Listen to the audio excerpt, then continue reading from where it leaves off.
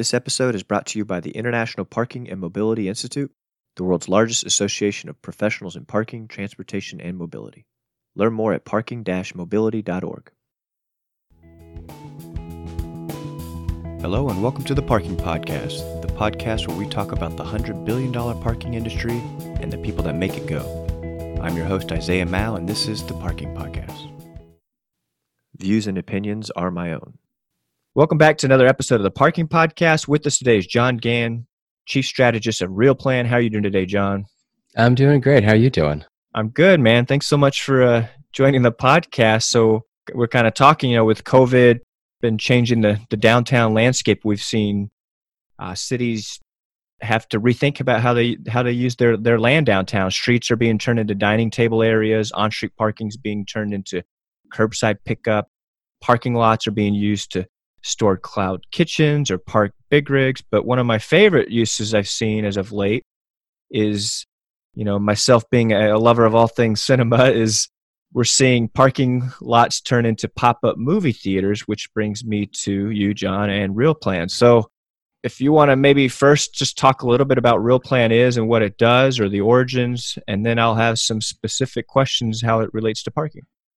Sure. So RealPlan is my consulting firm. I've been in the film business for more than 20 years as a filmmaker and as the creator of a few film festivals, and then a consultant to film festivals. And I work with filmmakers, and for the past 8 years, I've been working with some real estate developers on pop-up drive-in events, using their parking lots for marketing purposes and to show some decent films. That's so cool. I've done some here. I live in Chattanooga, and they have kind of pop-up movie theaters. I think it's slowed down now with COVID, but have you worked with cities, for using parking lots or parking asset owners to use parking lots for these, or are these generally open fields? No. So this year's obviously, since the whole COVID thing hit, it's been crazy here, and everyone wants to automatically do a new drive-in movie experience. The one I've been doing for about 8 years is at kind of a cool market called Union Market in DC. And I approached a developer 8-9 years ago and said, hey, you've got a great parking lot, but more importantly, you have a massive white wall that is screaming to have films projected on it. And I got a grant through the city to do a kind of a cultural expansion. And we did the first drive-in, and it was just a huge success. So we've been doing it every year since. It's usually only once a month during spring through fall, but this year, once we were able to get permission from the city, we've been doing it once a week, and it's been great. It's been selling out with a reduced capacity, obviously for COVID, but it's I think people are going because they just want to get out of the house and do something that's different, and something that's relatively communal, although very individual at the same time. So it's been very interesting. I've seen one where like you turn into a radio station, or I've seen some where it's just kind of bring a chair. But is this with COVID and being drive-in? I'm assuming you turn on a radio station, you have it tuned in to the movie. We've always done the FM broadcast. It's just easier. But in the past, when we've had people be able to picnic and bike up and walk up, we've had speakers outside, and we usually have probably triple the amount of people that show up because they can picnic and just have a good time. This year, it's strictly, you must be in your car at all times. So therefore, we got rid of all the speakers. It's just FM radio. It's kind of eerie walking around the parking lot and not hearing anything. But the people are listening to the movie. Yeah, my brother once went to this like I don't know what you want to call it, you wear these headphones and everyone dances. Oh, a silent disco. Yeah, I love silent disco. Yeah. Silent disco. It's just so eerie just walking around, just looking at everybody. It's like, wow. Yeah, it's very similar to that. That's cool. So what did you have to change, I guess, to make it work with social distancing? Is there like a drive up where you purchase your tickets, or now you're doing it all online, or did you have to make significant changes to make it work? Not really. It was more of a change in policy and really getting people to understand the rules of the drive-in before attending. Again, we've always done FM radio broadcasts, so that wasn't a big deal. This year was really much more about reconfiguring the parking lot so the cars were slightly further apart, because we used to pack them in so tight that you couldn't idle your car. You couldn't run your car at the same time. But now, because we are parking cars farther apart, We're letting people idle because their windows are up. People don't want to have their windows down now.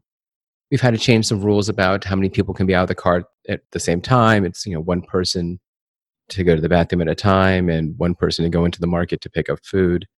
We've been, and we are trying to monitor that also while we're monitoring the lot. And it's just making people more aware of the rules that have always been part of the experience and always been on our website, but just being a little more adamant about it to make sure that they understand that their actions are going to affect the other people that are there. Yeah, absolutely. And you're talking to parking professionals, so we know all about packing them in like sardines. And so, that's funny. Have you ever done it on the roof of a garage? I've seen, Shakespeare on the rooftop of the garage. I've seen some fun things, but have you ever tried with the parking garage? So the Union Market one is unique in the sense that we have this massive white wall to project on, so we don't have to provide a screen, and it just makes everything work easy. They have a sister property in Virginia called the Mosaic District, and they have a huge garage, and we are doing a drive-in on top of the garage. But that brings up a bunch of other logistical issues because of the garage height. We can't get a truck up there to carry our inflatable screens, and because of the wind up there, we can't really use an inflatable screen either. So for that venue, we're using a large 22-foot LED wall, like a massive television set that's anchored down and tied to a bunch of trucks, and so it's not flying away. But that also increases the cost because that's a much more expensive piece of technology than an inflatable screen and a laser projector. The advantage, though, is because it is a large television set, we can run movies in sunlight, and we don't have to worry about it being completely dark outside. So we've been able to add some extra shows. I think this month we're doing a double feature with the first movie at 4:00, and next month we're actually doing a triple feature. I think with movies at 2, 5, and 7 or something like that. So is this like a revenue share with the parking garage, or is it like they get the normal payment per car entering the facility? How does that work? So I have different. I'm working with a bunch of different revenue models depending on the client. Some clients, it is because it's a marketing expense for them. They're just paying it outright and using the admission cost to kind of pay down some of the expenses because all the ticketing goes through us. If they saw $5,000 worth of tickets and the bill is $8,000, I bill them $3,000. And that's worked out really well. There's other parking lots we're talking to right now in which we're talking about a revenue share or a profit share because we're looking at longer runs, like 2-week runs with a much larger lot. And so we need a larger piece of technology. So we're probably, for those, using a 50-foot LED wall, which is huge. It's mounted on a semi, but that's an incredibly expensive venture. So we would have to do some sort of profit share to make that work. And I'm working with some other groups that are working on them, figuring out ways to, some people finding sponsors to cover the cost. It all ranges all over the place. Yeah, I'm assuming just with a lot of these parking garages and a lot sitting empty, cities are, want to give back or think of creative ways to create something fun for the family that still can adhere to social distancing. So yeah, I'm sure there's a lot of alternatives there. So yeah, so what are some best practices or lessons learned that for parking managers, someone asset owner interested in doing this in one of their parking locations? Again, I think a big part of it is to manage expectations before people even attend. So to make sure that the rules and the policies of your drive-in are well defined and made very visible on the website so people can read them. We've always had a policy in which, for insurance reasons, it's front-end drive parking only. We don't have back-end parking. We also have a policy in which we park you, where we tell you to park. And if you aren't checking in with your friend in another car, you're probably not going to be next to each other because it's just not possible to move everyone around. It's like a Tetris board. So, making those rules known ahead of time so we can manage that expectation at check-in. The things to really think about: how people going to access restrooms and public facilities, and how are you going to provide restrooms, and are you going to clean those restrooms between guests, or are you going to clean those restrooms? So there's a lot to think about with that, and just general policy for the safety of your staff. Making sure that you have plenty of masks and hand sanitizer and everything that they need, and how do you create a touchless contactless check-in experience by scanning tickets, etc. So, we've been working a lot on that. And I actually was getting so many calls in April as people were sort of gearing up for this that I kind of wrote a 10-page sort of best practices how-to guide, more to sort of dissuade people who just were like, I'm going to do a drive-in and I'm going to invest in $40,000 worth of equipment and make this all happen. And I'm thinking, whoa, whoa, whoa, whoa, whoa. Do you have any idea how many people it takes to put up a 50-foot inflatable screen and to manage the tech and all this other stuff? So I wrote that and have been doing a bunch of webinars and Zoom calls, et cetera, and sending it out to hundreds of people, which is great. And some people were writing back going, this was a fantastic document, and I'm definitely going to put together a drive-in. And other people read it and go, oh, I had no idea so much was involved. Yeah, that much maybe planning. This is not for me. And I know of at least 3 or 4 groups that have invested a lot of money in equipment and then got it and was trained on it. And after the first night was like, whoa, we are in way over our heads. And I'm like, well, now, you've invested all this money in it, and I sort of told you to, hire a group to come in and do it for you instead. It would have been more expensive individually, but then you wouldn't have had the hassles. Yeah. So, I was just going to ask kind of what inspired you to write that document. I read through it. That's really great stuff. So how can listeners get a hold of that document or contact you or your firm if they're interested in doing something like this? Yeah, just go to our website, ReelPlan, ReelPlan.com, and there's a button at the top for drive-ins, and you just send us an email through the website, and we'll reply right away with the manual. And I'm updating it like every other week to add some new things that we're learning and that I'm learning from others who are using the manual. Obviously, I want to encourage as many people to do pop-up experiences because I think they're great, and I think it's a great way to involve audiences, but they're not for every community. And they're not for every entrepreneur to put on. I mean, again, there's a lot of logistics involved. There's a lot of manual and physical labor, and there's a lot of negotiating. Like everything, that some people are great at it, and some people just are not that great at it. And I think that people who attend these events only see the end product, and they want to see something that's really great. So hopefully, people who want to take this on can produce that great event. No, that's great. And the one we had in Chattanooga, we got there kind of late, but we noticed, wow, no one's in the front. We could sit right in the front. We got up there, set up our picnic blanket, and then they started, and it was so loud, like it was hurting my ears. And then I looked around, I was like, so this is why no one sits up front. So it's just like lessons you learn. But yeah, that's great stuff. So I know you're a movie guy. I'm a movie buff. So what are some good recommendations for movies? What's a go-to, or maybe a series? One in Louisville, they did like a Hitchcock summer series where every Friday at the Louisville Palace they played a classic Hitchcock movie. But do you have like a Back to the Future or just a go-to movie that you have the license to do it with? Well, so it's interesting. Beginning this past month in August, the licensing for a lot of the films for drive-ins have changed as studios are anticipating movie theaters hopefully beginning to open soon. Some of the studios and distributors are holding back titles that were previously available. So like in June, I was able to get Raiders of the Lost Ark and Jurassic Park, but those are no longer available for drive-ins. Swank is the big distributor that does second run movies, and they have obviously deals with the individual studios. In addition to their general catalog, they have a specific list of films that are approved for drive-in without restriction. So if you were to call them, they can send you that list. There are some really good movies on there, but they're not like the top rated. It's not like the E.T.s and the Indiana Jones movies that people would love to go see. It's like Bill and Ted's Excellent Adventure, and there's no Disney on there, but there's Paddington the Bear and some others. At this point, it's a lot about seeing what's available in your community. The distributors are holding back films based on location and time and timing. So it's really, right now it's sort of a grab bag.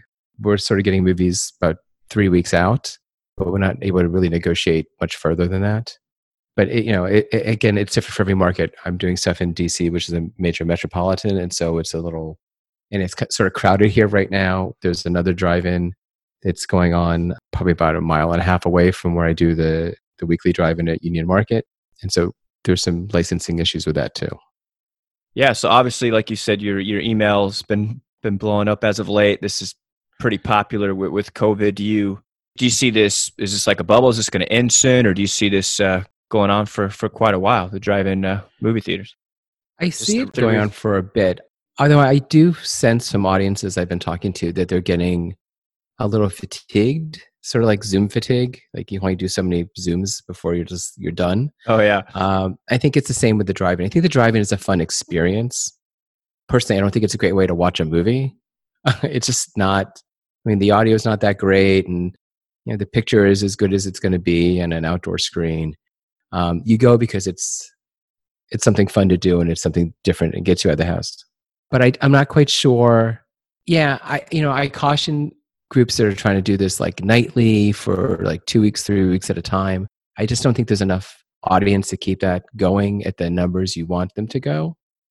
I think if it's a once a week, twice a week thing, you'll be able to sell out. But I think if it's all the time, I think audiences will be great for the first few days, and then it's going to start petering off. And that's what I've heard from some organizations that are doing that now. It's going to be interesting. Walmart just this weekend is kicking off their drive-in series. I believe it's 160 cities or 160 Walmarts or something around the country. And I know that they've sold out most of them already. They sold out right away. I'm kind of curious just to see how many people actually attend because it was a free ticket. And my experience has always been that free events mean high amount of no-shows.